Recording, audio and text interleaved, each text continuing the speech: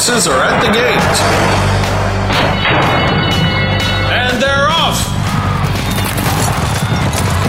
Welcome to Winning Ponies. With the weekend coming up, this is the spot to be for news, handicapping, and spotlights featuring the winners behind horse racing today. Now, here's your host, John Englehart, racing's regular guy. All right, what a week in racing it has been. I'm telling you, whew, I've seen it all, ladies and gentlemen. I've heard it all. It's unbelievable what's going on in the world of racing. Of course, if you really want to get a microcosm of racing and realize what the world's all about, you got to start it out like I did on Labor Day at the at the Van Wert County Fair. That's right, the Van Wert County Fair. It's in the northwest part of Ohio, and it was absolutely something to behold. But during the week, I kind of made my way down to the Toba Awards Banquet. I want to thank everybody there and, congratulate Steve DeMalo. He was the Ohio Breeder of the Year. And then got to go out and look at a nice little horse by the name of Medaglia d'Oro. He only stands for $200,000 a pop. That's not bad. And then made my way down to Kentucky Downs. I'm not going to keep telling you, folks, you got to put it on your bucket list of places to go. But now you also got to put the Van Wert County Fair on there. So it's been quite the week. And, of course, before I get into the national headlines, I do want to give you an idea who the lineup is. Got a first-time starter and a handicap veteran. That handicap veteran is none other than Joe Kristufek.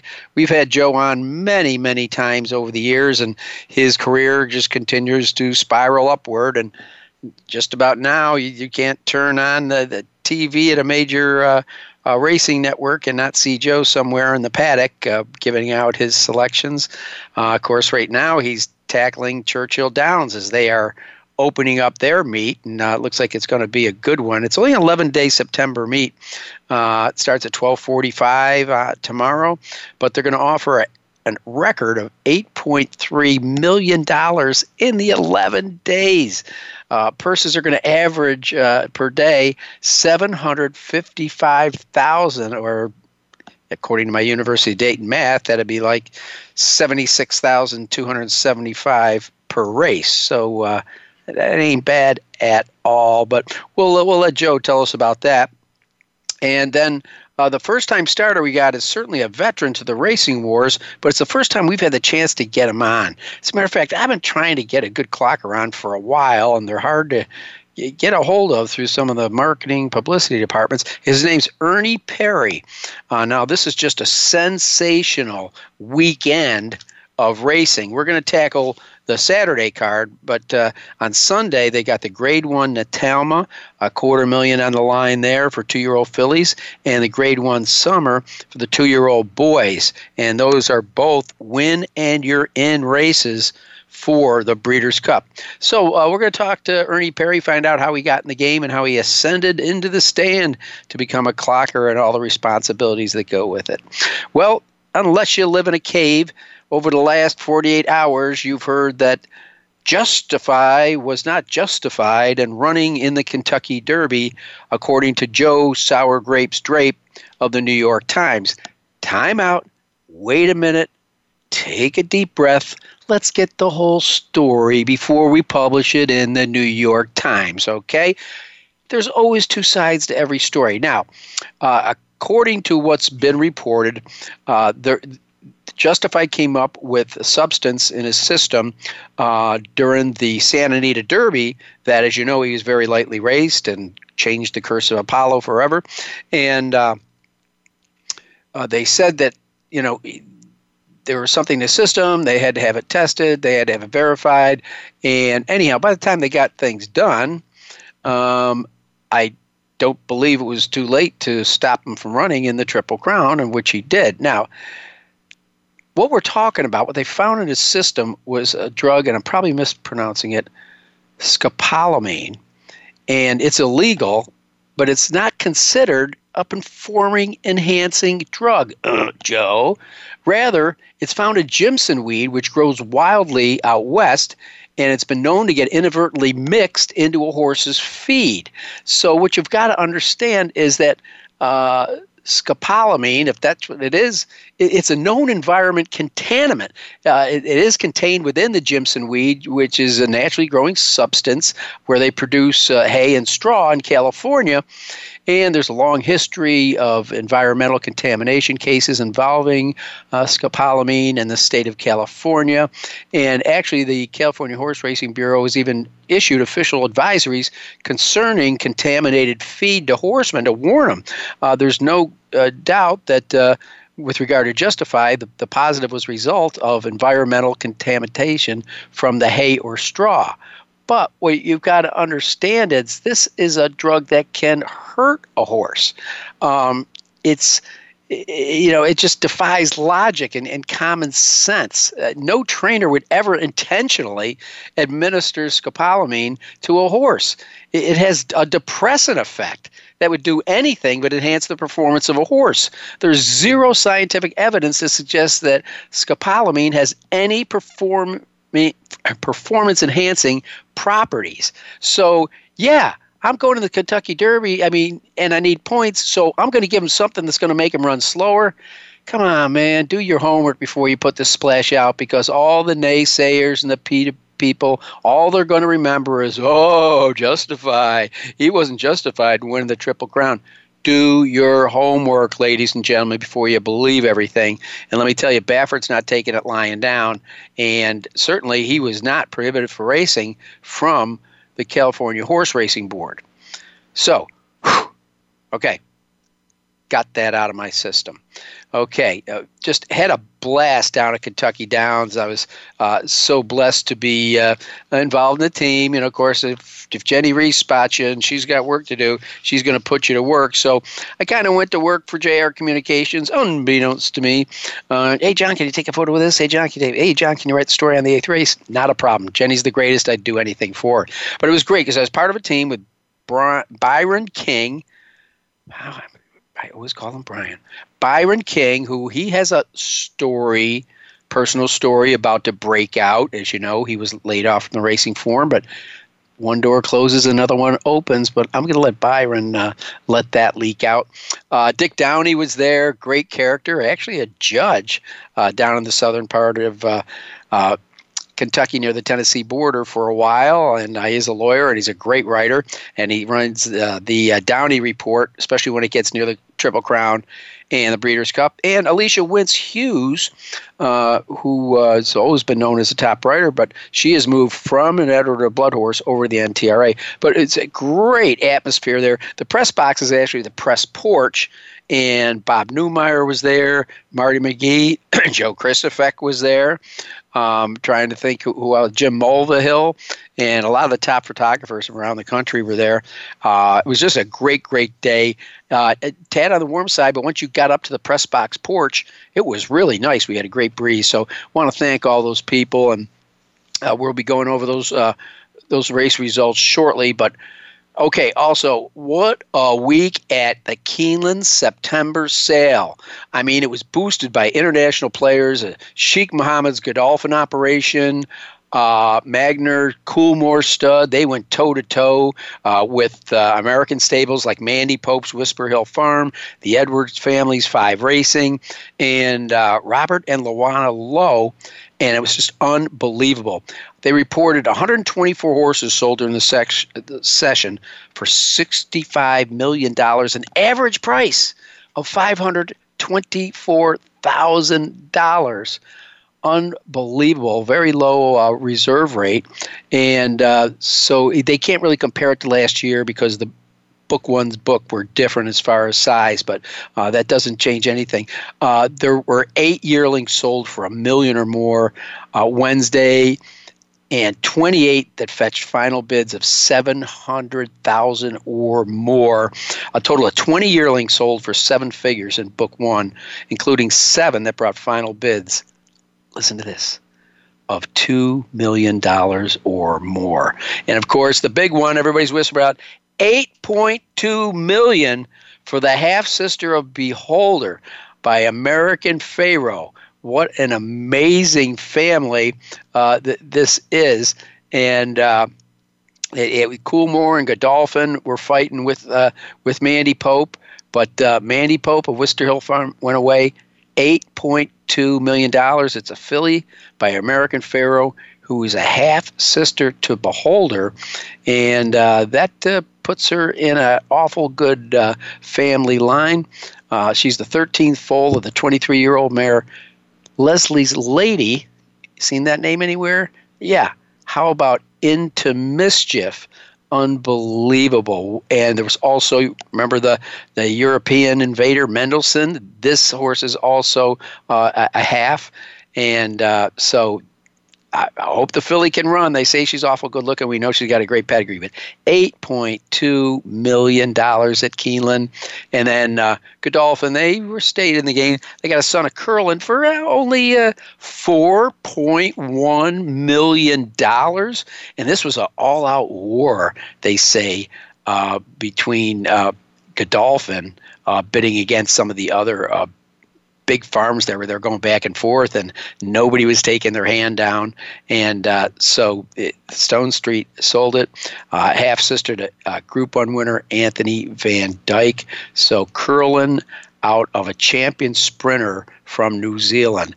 I can't go through the other ones because we've just got too many, and I just found I only got 3 minutes to run down the races we looked at last week, and that was with Kate and Brader. She was there looking great with Bob Newmeyer on camera doing the paddock handicapping at Kentucky Downs. Win and you're in the Run Happy Turf Sprint.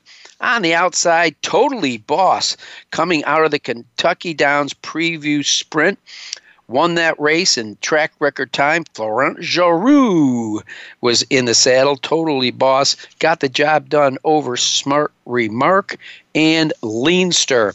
Then we went to the Three Chimneys Ladies Turf, Grade 3. $500,000 on the line. The winner in here from the outside, Miss Bad Behavior, who has been exhibiting bad behavior. In the race before this one, she bore out and was pulled up by Mike Smith at Santa Anita. And then on Saturday, she bore out again with Jose Ortiz, but he just let her go. You know, you're not near the grandstand, breaking from a mile there in the grassy Kentucky Downs.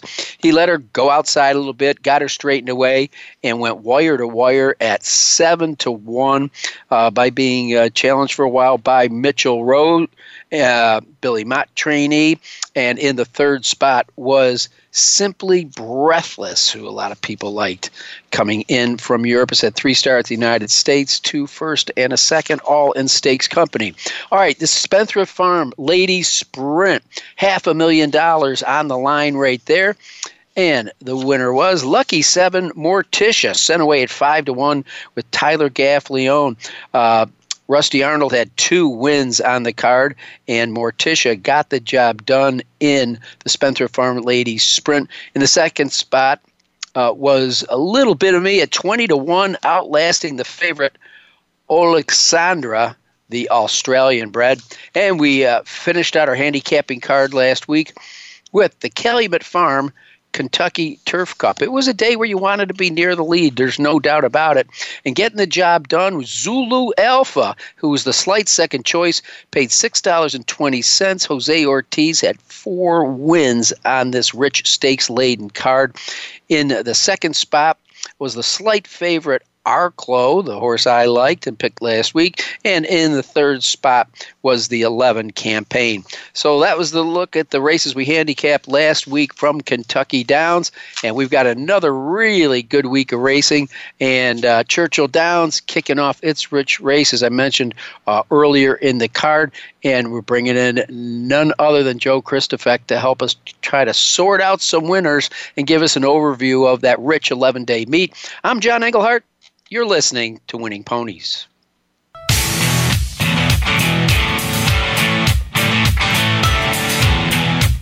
Streaming live, the leader in Internet talk radio, VoiceAmerica.com.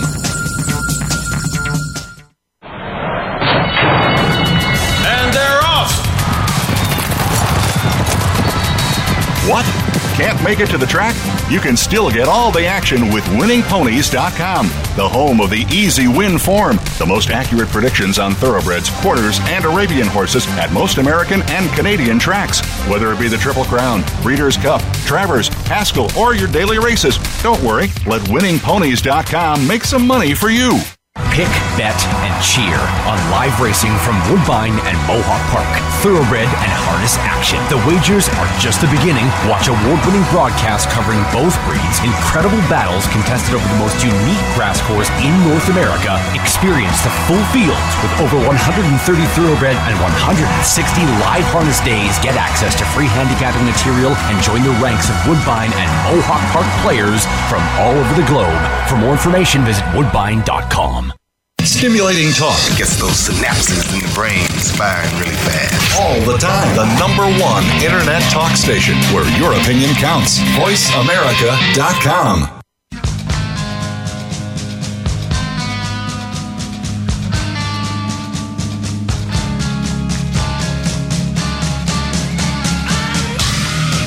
You're tuned in to Winning Ponies with your host, John Englehart. Got a tip for us? Need a tip from us? If you want to talk with John or his guests, the phone lines are now open toll-free at 1-888-346-9144. That's 1-888-346-9144. Or you can send an email to show@winningponies.com. Now, back to Winning Ponies with John Englehart. All right, and I was lucky enough to grab Joe Kristufek before the meet started down there at Churchill. I know he's been down there show prepping today. Got to say hi-de-ho to him at Kentucky Downs. It was a busy, I wouldn't call it a press box, it's more like a press porch up there. But we had a lot of good people up there, a lot of fun. Joe, I was looking at we got to totally redo your bio on Winning Ponies because this stuff is it's great, though, because it shows the stepping stones that you took to get to where you are today. It's kind of neat having your old bio up there, but we got to remake it. But, all the stepping stones you took, morning line maker for Arlington and Kentucky Downs, handicapper and racing writer for the Daily Herald up in Chicago, self-proclaimed racing ambassador, member of the NTWA&B, and now it seems like every time I turn the TV on for, some of the major meets, hey, there's Joe. You've been a busy man, my friend. Well, you know what, John, I think, yourself included, and a lot of people that work in this game over the course of time, our resumes are probably legitimately 7 or 8 pages long with everything we've done, all the places we've worked, all the different departments we've been in. I was a freelancer for my entire career up until Churchill stepped up to the plate, hired me full-time this time last year. It's been a little over a year now. And, life has kind of settled into a nice routine as far as Churchill Downs when we race, fairgrounds. I go to New Orleans for the winter. There's worse places you could be. Yeah. And then I fill in doing some writing for Twin Spires in between and actually have some legitimate vacation time. So got a nice little gig going now. It took me a long time to get here and a lot of steps, like you said, but it's horse racing, and most of us only do it because we love it. Well, and quite frankly, I'm jealous of you the way you get to chase the weather there during the winter, and there are worse places to be than New Orleans in the winter. But Joe, real quick, I know it's tough to give me your favorite and your least favorite parts of your job. Wow. Favorites, there's just so many of them. My favorite part of my job, and I wish I got to do more of it, is the fan development aspect of it, like really taking people that have an interest at any level and helping them learn more about the sport. As a horse owner now through Brilliant Racing, we have 6 horses of our own, 2-year-olds and some horses that are in training. And not only the handicapping and betting aspect of it, but the love of the horse aspect and really understanding what goes on behind the scenes and just being able to educate people on every level because, as you know, there's so many aspects of this game, and once you become interested in and learn more, it's just absolutely fascinating. So that's my favorite part of the game is just helping develop the fan base My least favorite part of the game is short deadlines, man. I got to get my program work done 2 days in advance, handicap the races in advance, not know what the track bias potentially is going to be, what the track conditions are going to be like, what the scratches are going to be like. Hurts the bottom line on the ROI a little bit, but there's a lot worse things in people's jobs than that. But if I had to complain about something, it would be the short deadlines. Well, I'll tell you what. You're in two of my favorite places. Of course, Churchill being as legendary as it is, and Fairgrounds with all the history, and the fact that you get to hang out in New Orleans during the winter, which is not too bad. So, well, in this segment, at the head of the show, I kind of pumped up your schedule there for you. I mean, you got 11 days, and it's like it's whirlwind. I mean, the most money that they've put out, in years, and the average purse of the races is going to be $76,000, $750,000 per day. So we're going to see a lot of class, and I'm going to hope that we're going to be packing those gates for horses that want to run for those purses. Yeah, I mean, there's a lot of trainers that want to get into Churchill. You've got the training center, you've got Keeneland. Horses are still at Ellis training, full fields, high-quality racing, and, just great wagering opportunities coming off the Kentucky Downs meet. And then after we race in September, jumping into Keeneland, October, which is absolutely love. And then going into Churchill in November with 5-day racing weeks. And obviously the 2-year-olds starting to get to the point now where you're seeing them stretch out around 2 turns. We got 2, win and you're in Breeders' Cup races on Saturday at Churchill, which are also the first point races on the road to the Kentucky Derby and the Kentucky Oaks. So, the horse racing schedule in general is great because there's always something fantastic going on. You got the Road to the Derby starting up with the Road to the Oaks, and we're just getting closer to Breeders' Cup now, too. So 11 days, jam-packed, great racing, day in and day out, good schedule of graded stakes as well. And like I said, for the bettors, it's going to be fantastic. Well, I know you've had to do your homework so far for Saturday's card, and so let's jump into the Pocahontas. I mean, a lot of good fillies have won this race over the years. Of course, I go back to like Weekend Surprise and horses like that. But in recent days, we'll have familiar horses to our audience. Like Untappable won this race. So you just don't know what kind of quality's going to be crossing the finish line on Saturday. A mile and a 16th, grade 2, winning you're in, the Pocahontas. A lot of different angles in here. It will be interesting. I'm kind of leaning a little bit towards this Morning Gold. I noticed that Jose Ortiz liked the horse enough at Saratoga on the grass that he's going to come into Churchill. Yeah, I'm hearing we're going to get a lot of Jose Ortiz in September off of his banner meet at Kentucky Downs, riding a lot of high-quality horses on both opening day Friday and Saturday at Churchill. I kind of saw this one as a toss-up between Morning Gold, who you mentioned, and we'll talk about her in a second. I'm gonna go to Portrait on top. If you watch the replay of the 7-furlong race at Alice, I mean, she just absolutely demolished that field. Brad Cox has had pretty good luck with Tapazar as a stallion, of course, the sire of Monomoy Girl. Bad news on the Monomoy Girl front, but maybe Portrait will pick up the baton from her here because it looks like she's got a ton of talent. Third on debut around 2 turns on turf, and like I said, absolutely galloped in that race at Alice. But Morning Gold won around 2 turns already, and that was at Saratoga, which isn't easy to do. And, John, not only did she do it, she did it as a 6-5 favorite in a field of 10, and she won by more than 5 lengths going away. Kind of a weird stride, I thought. She kind of travels a little bit like Vacoma, who you remember from the Bluegrass Stakes and running in the Kentucky Derby, kind of like that crawling kind of crab-like stride, but she gets it done, man, and she's getting first-time LASIK, and it looks like Kenny McPeak is ready to unleash some talented 2-year-olds. So I think it's a coin flip between those two. Both of them look like they have an amazing amount of talent. Again, we're talking with Joe Kristufek. He'll be the man on the microphone at Churchill Downs. If you're not there in person, if you're watching from an OTB parlor or another track, whatever, Joe will be the guy down there. perhaps updating some of his selections. But then we go to a horse race that's kind of similar to it. It's the boys' version. It's a mile and a 16th. This one a grade 3, 200,000. And one of my favorite horses of all time, who was a breed-changing racehorse from Ohio by the name of Harlan's Holiday, won this race. But you've had some nice ones in recent years, like Astrology and Uncaptured, come out of this race. I guess the story horse, or the potential freak horse, is this Dennis's Moment. Man, I'll tell you what. So on debut on July 23rd, he was actually the second choice at 5-2. And Ed DeRosa was in the paddock, and he's been doing paddock interviews pre-race. We're going to continue that here in September. I think it adds a lot to the simulcast show, and some good information coming out of those interviews.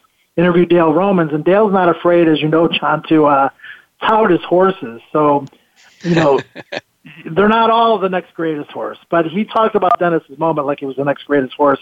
Best 2-year-old he's ever trained, he said. And you got to remember, he trained not this time a couple of years ago. He was an absolute monster, second in the Breeders' Cup Juvenile, and unfortunately his career was cut short.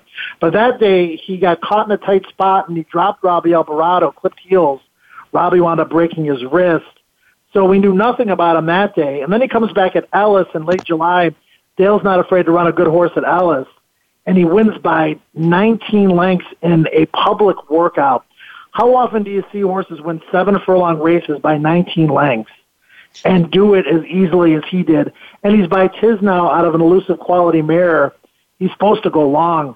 I don't get excited too often about watching young prospects to this level.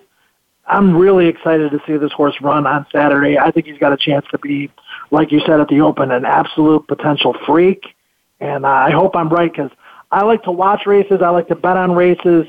I'm also a fan of races. I won't be betting Dennis's Moment at 2-5, but I certainly am rooting for him to win. Yeah, like I said, he's just a great story. Loses the jockey in his first race, comes in, wins by almost 20 lengths. But he wins 20 lengths, obviously, wasn't asked too much at the wire. And still, as a 2-year-old, runs a 97 buyer in his first full race. You got to respect that.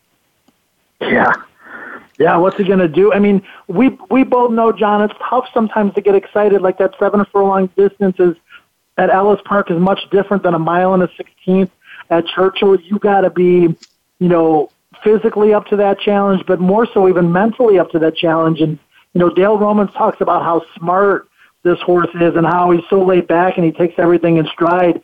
That's a big deal, man. If you've got a horse with a good head, a lot of talent, and a big heart, those are the ones that have a chance to become something special. All right, again, we're talking with Joe Kristufek, who's going to be very busy over the weekend. He's back down at Churchill Downs, back to work for him. No more shorts in the press box at Kentucky Downs for this guy. But anyhow, the Grade 3 Locust Grove, another mile and a 16th race. Joe, there's a horse in here that I have seen in person. I absolutely love her. She knows where the finish line is, and that's My Lady Curlin by one of the hottest studs out there right now, and of course we all know him as Curlin. Yeah, she's as good as anybody in the race. I mean, obviously she's won 5 races in a row, and we talk about the heart. 3 of those wins have come by a neck, a nose, and a nose. She won that race up by you guys at Thistle, and she looked okay doing it. She was 4 wide on the first turn. She was in the perfect catbird seat, 3 wide. She was nudged a little bit on the turn. She got the lead, and then the horse that actually backed out of it came again and almost beat her, Gotham Gala, I think her name is. So It was a good performance. I didn't think she galloped out that well. I wasn't overwhelmed by it. Steady as they come, go Google yourself. She's been running against some of the best females in training. Obviously, a late at the top of that list, Blue Prize in the Fleur-de-Lis, where she was a little bit overmatched. There's nobody of that quality in this race. She won the Groupie Doll at Ellis. She looked good doing it. She's run big races on this track, and she's going to get the right trip. I'd say go Google yourself for me. And then as a possible upsetter, I'd throw Cosmic Burst in there. More lightly raced than a lot of these. She's only run 4 times this year. She was 3rd to Midnight Bisou last time in the Molly Pitcher. And, John, she was up there pushing the pace. That's not how she wants to run. She wants a target to run at. So if you can get 8, 10 to 1 on her, I think she's worth including in the gimmicks. But go Google yourself is the right answer for me. Well, Joe Kristufek, I want to thank you so much. I know you're up to your butt in crocodiles getting ready for the opening of the meet, but I'm sure you do a stellar job. And once again, it's a joy to know you for over a decade and to watch all those steps that you have taken that have gotten you to a place that you deserve and that I know you're really comfortable in. Yeah, man, you and I go back a long way, and I love and appreciate your passion for the sport, and keep doing what you're doing. It's always great when we run into each other in person, and I always love when I have the opportunity to do the show with you, and I'll just leave you with 2 final words, buddy. Ta-da. Ta-da! All right, Joe Kristufek down there in Louisville now. He's a man on the move. But when we come back, we're going to talk to a guy north of the border that I've really been looking forward to talking to, and that's Ernie Perri. He's up at Woodbine, and they are just going to have an exceptional 2-day program up there. So with that said, I'm going to shut up. We're going to take a break. We'll be back on Winning Ponies.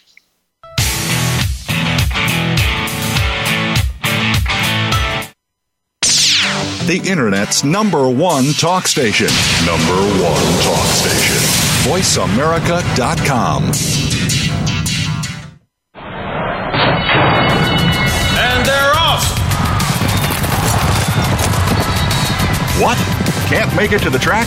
You can still get all the action with winningponies.com, the home of the easy win form, the most accurate predictions on thoroughbreds, quarters, and Arabian horses at most American and Canadian tracks. Whether it be the Triple Crown, Breeders' Cup, Travers, Haskell, or your daily races, don't worry, let winningponies.com make some money for you. Pick, bet, and cheer on live racing from Woodbine and Mohawk Park.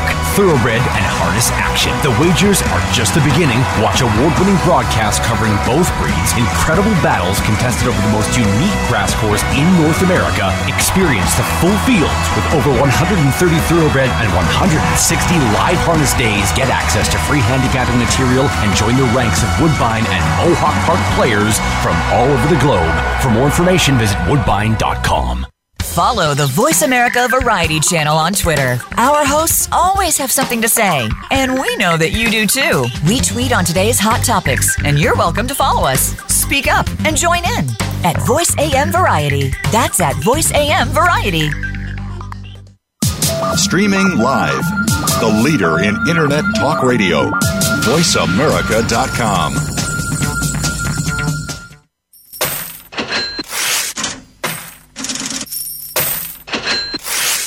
You're tuned in to Winning Ponies with your host, John Englehart. Got a tip for us? Need a tip from us? If you want to talk with John or his guests, the phone lines are now open toll-free at 1-888-346-9144. That's 1-888-346-9144. Or you can send an email to show@winningponies.com. Now, back to Winning Ponies with John Englehart. All right, and with me, as I told you at the top of the show, I've really been looking forward to meeting Ernie Perri. From reading his brief bio, he sounds like a guy that's kind of has a real appreciation for the sport. He's worked his way up, literally, to the top of the grandstand, where he's Woodbine's chief head clocker and the morning line odds maker. Every Friday now, he publishes the Woodbine Clocker Report with comments on some of the top workouts that are watched, and he highlighted horses to key in for upcoming races. And if you want, you can check this out. Get your pens out, because I'll try to repeat this at the end of the show. But you go to your https://woodbine.com/news/ and you'll get Ernie Perri's insights.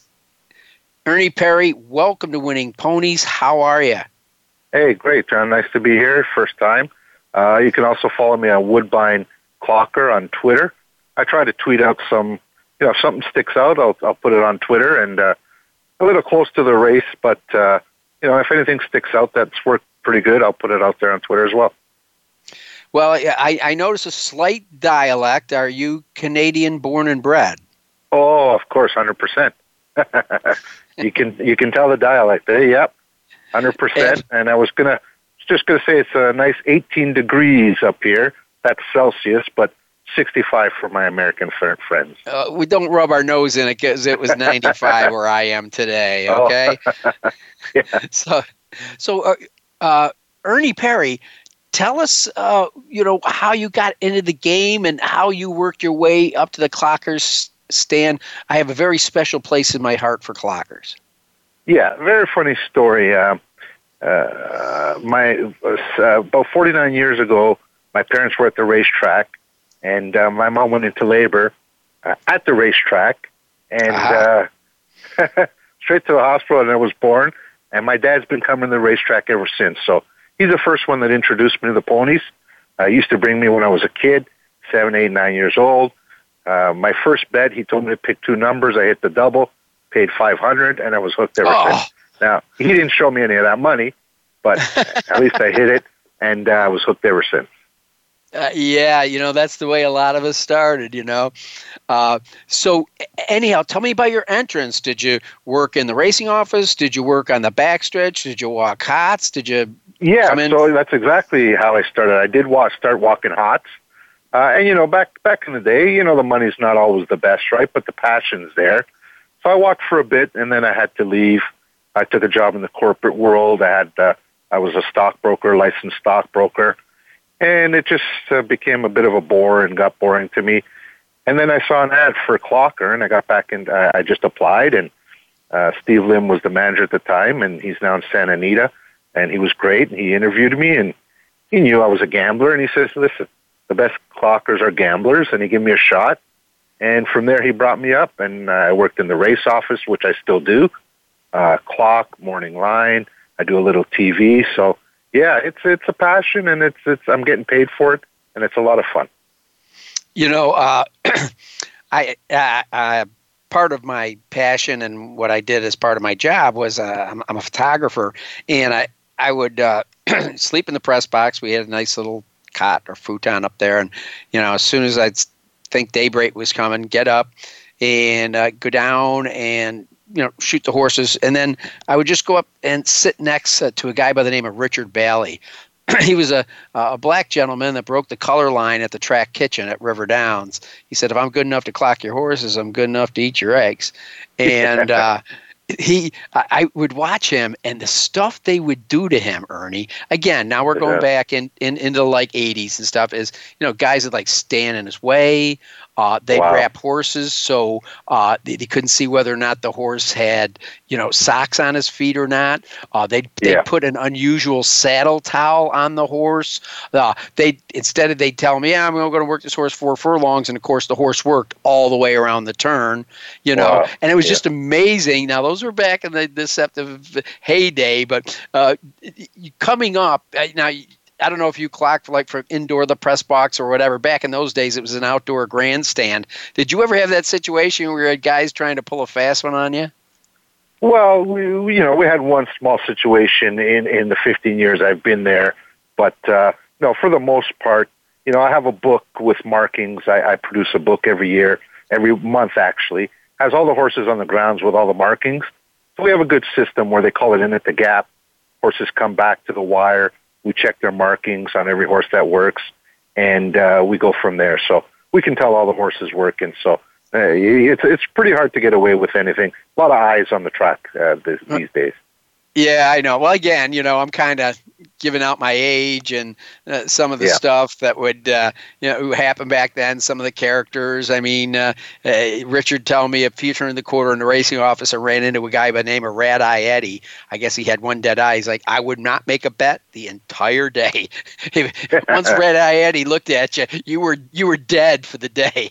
And it just characters like that, that would be around the clocker stand. It was also just a great place to have coffee, and the trainers would come up and they'd talk. And a lot of them would say, hey, by the way, I really like this 2-year-old. I'm going to be breaking from the gate for the first time. And it was neat to watch things like that develop. And the stories that emanate from a clocker, I think, are fantastic. And I'm sure you've shared quite a few over your tenure hitting that stopwatch, which is not easy.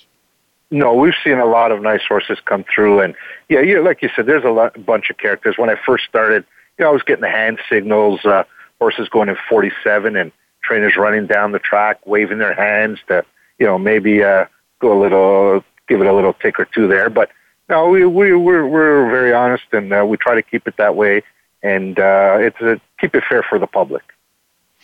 Well, Richard was honest, but the best time to be near him was when he went to the window in a 2-year-old race. Yeah.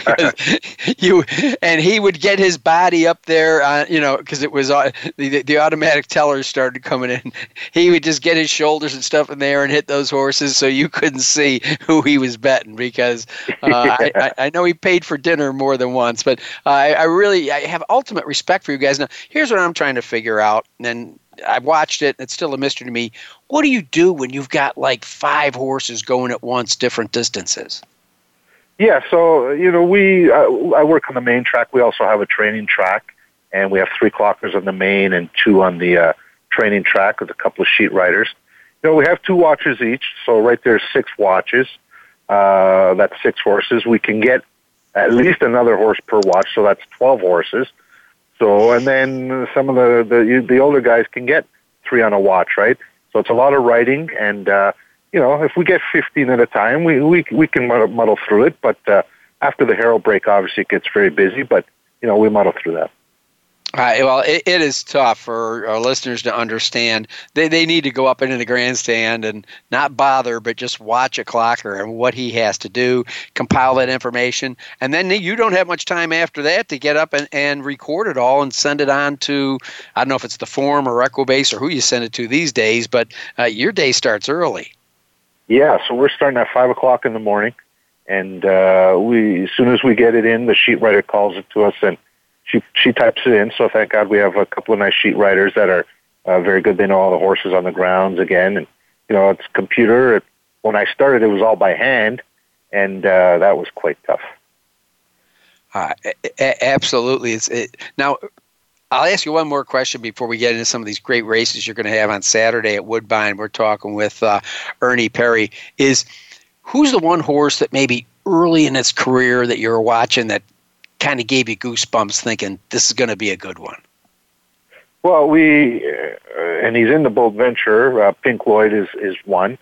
Oh my God, what a horse. Yeah, what a horse. So when he started out, and the first time I believe he paid $10, and we just couldn't believe it. We actually didn't bet it because we just thought that there's no way he pays that much, so we didn't even bother. And first time out he paid $10, and we missed on that one, but he's a great workhorse. Well, I'm looking at his PPs right now. Again, he's going to be in the Bold Venture. We were going to get to that race last, but I'll just go ahead and jump to it right now since you mentioned his name. Pink Lloyd, he's a legend in Canada. He's a 7-year-old gelding, 26 starts, 21 wins, a second and a third for $1.2 million, has spit out numerous 100-plus buyer figures. And from everything I can see just in the past performances in the Forum, he has been the heavy odds-on favorite in all of his last 12 races, and I'm guessing, Ernie, it goes deeper than that. Yeah, and, this is one that we would love to see try on some of the best of the Americans. We'd love to see him go on dirt. He works on dirt, so we know he can run on dirt. We'd love to see him take on some Saratoga Stakes or, Breeders' Cup for that matter, but he's doing very well up here, so it's tough to move him, and he is 7 now. But, we're homers, and we'd love to see him take on the best. Well, okay, real quick in that race, is Curlin's Honor much of a threat to him, or do you just put a ring around Pink Lloyd? Yeah, this is an open race, and Curlin's Honor is the main threat. And if you look at Pink Lloyd's PPs, his last 2 starts at the end of last year is when he did get beat in the Bold Venture and the Overskate, and then he went on the shelf. But, I don't know if it's going to be the same this year. He's thriving right now. But if you're looking at his past performances, that's where his decline started in that Bold Venture. All right. Well, either way, he's 5 for 5 this year and has made himself a Canadian legend. The Ricoh Woodbine Mile is a race that in its own right has become legendary. It started back in 1997 when Jerry won it, And, since then, a horse whose name I cannot pronounce, but I love was Leroy Samuel. And let's not forget the North American champion, Wise Dan, won this race back-to-back. The great champion Tepin came out of this race. So, the Ricoh Woodbine Mile brings together great horses, obviously, just from the name dropping I just did. Who do we need to be aware of this year? Is it Raging Bull and Joel Rosario? Is it Got Stormy, who is just really blossomed this year, especially in his last two starts? Ernie Perri, guide me. Yeah, Got Stormy had a breeze over the main track here the other day, and she just looked fantastic. Just a long stride, just galloping out very, very well. She's going to be pretty tough to beat. She did beat Raging Bull in the 4-star Dave handily, setting a track record. So, you hate to suck it up and give a favorite, but, man, she's going to be pretty hard to beat. Yeah, I mean, and how about Mark Casse? I mean, is this guy the king of Canada or what? Every time I handicap or look at results from races, particularly from Woodbine, Casse's name is there most of the time in the big races. Yeah, he's been a leading trainer here, and we're proud of that. He gets a lot of horses starting out here, and then he ships them around, and he's done very well here, and we're happy to have him. And he's got quite the operation, quite a big stable here. All right. Well, listen, I'm going to try to get as many races in. We're talking with Ernie Perri, oddsmaker and clocker from Woodbine. A big weekend up there. Let's move on to a horse that I got to spend some time with personally one afternoon doing a photo shoot. The Northern Dancer Turf, the Canadian horse that wowed the American public when he became a Kentucky Derby winner and passed on the Triple Crown route, but this race, surprisingly, unless I lost a page of my PPs, there's only 6 going to post. Yeah, unfortunately, it's a small field, but between the top 3 is pretty good quality there. Old Persian had a little breeze and gallop around the track today, and that one looks fine. And that one won a $6 million race in Dubai, the Dubai Shima Classic, so it'll be tough. Focus Group is a nice horse, and from the locals, Tis a Slam's won 3 in a row, and he's thriving right now as well. Well, it's interesting that Charles Appleby elected to bring Old Persian over, a 4-year-old colt who's won $4 million and certainly is not afraid to get on a plane and go anywhere, but from what I can see, this is his first start ever in North America. I mean, he's been everywhere. I'm sure he made most of his money. He really liked that track at Maidan and at UAE. I said 2 wins over there, and you know how big the purses are over there. And Joe Doyle's coming in to ride. He just had a really good meet over at Ascot. That says an awful lot about your race that, horses hopping on the plane and coming all the way over to compete for the $300,000 in this Grade 1. Yeah, we do get a lot of Europeans, and they come here for this particular race, but mostly for the Canadian International coming up in October. And Charles Appleby's been coming here quite some time, and Julie Bell's our stakes coordinator has done a fantastic job with the Europeans. We treat them well. They love being here, and our course is a nice 1.5 mile turf course, and they absolutely love that, the long stretch. So, yeah, they use this as a stepping stone and one of the first tracks they come to. Tell me about, I'm a big fan of horses for course, and I'm also a big fan of horses who excel at a certain distance.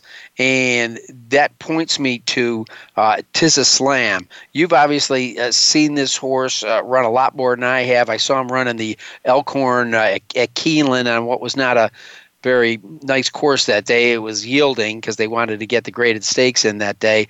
But other than that, all I see is graded stakes competition. He led Turning for Home in this race last year and backed up. He was only beaten by 2 lengths by Johnny Bear. Tell us a bit about this horse because obviously, Ernie, you've seen him race a lot. Yeah, he's 5 for 9 here at Woodbine, and horse rate at the distance. He's just thriving right now. Just goes to the lead. Nobody can really stay with him. And he goes along nicely, and he's just been opening up. Now, this, I believe, will be his toughest test to date with Old Persian there in focus group. He's been running, like I said, his last two were here, and that Louisville race was quite nice, and he beat Nessie there. So, he's just thriving right now. He's been working very, very well. Well, again, a horse that didn't win, but I always like horses that can travel to a different track and take to the surface. Focus Group is the three of the top horses we're talking about. Came in for the Canadian International, and what a late run he put in. Was only beaten 5.5 lengths.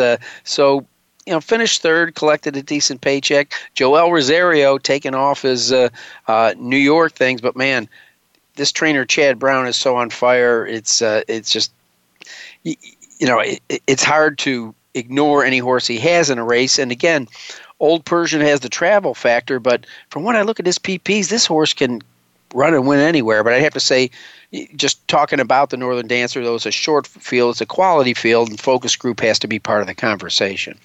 Yeah, he does. The other thing is you can see that he always likes to come from way behind, and I don't know how much pace will be in the race.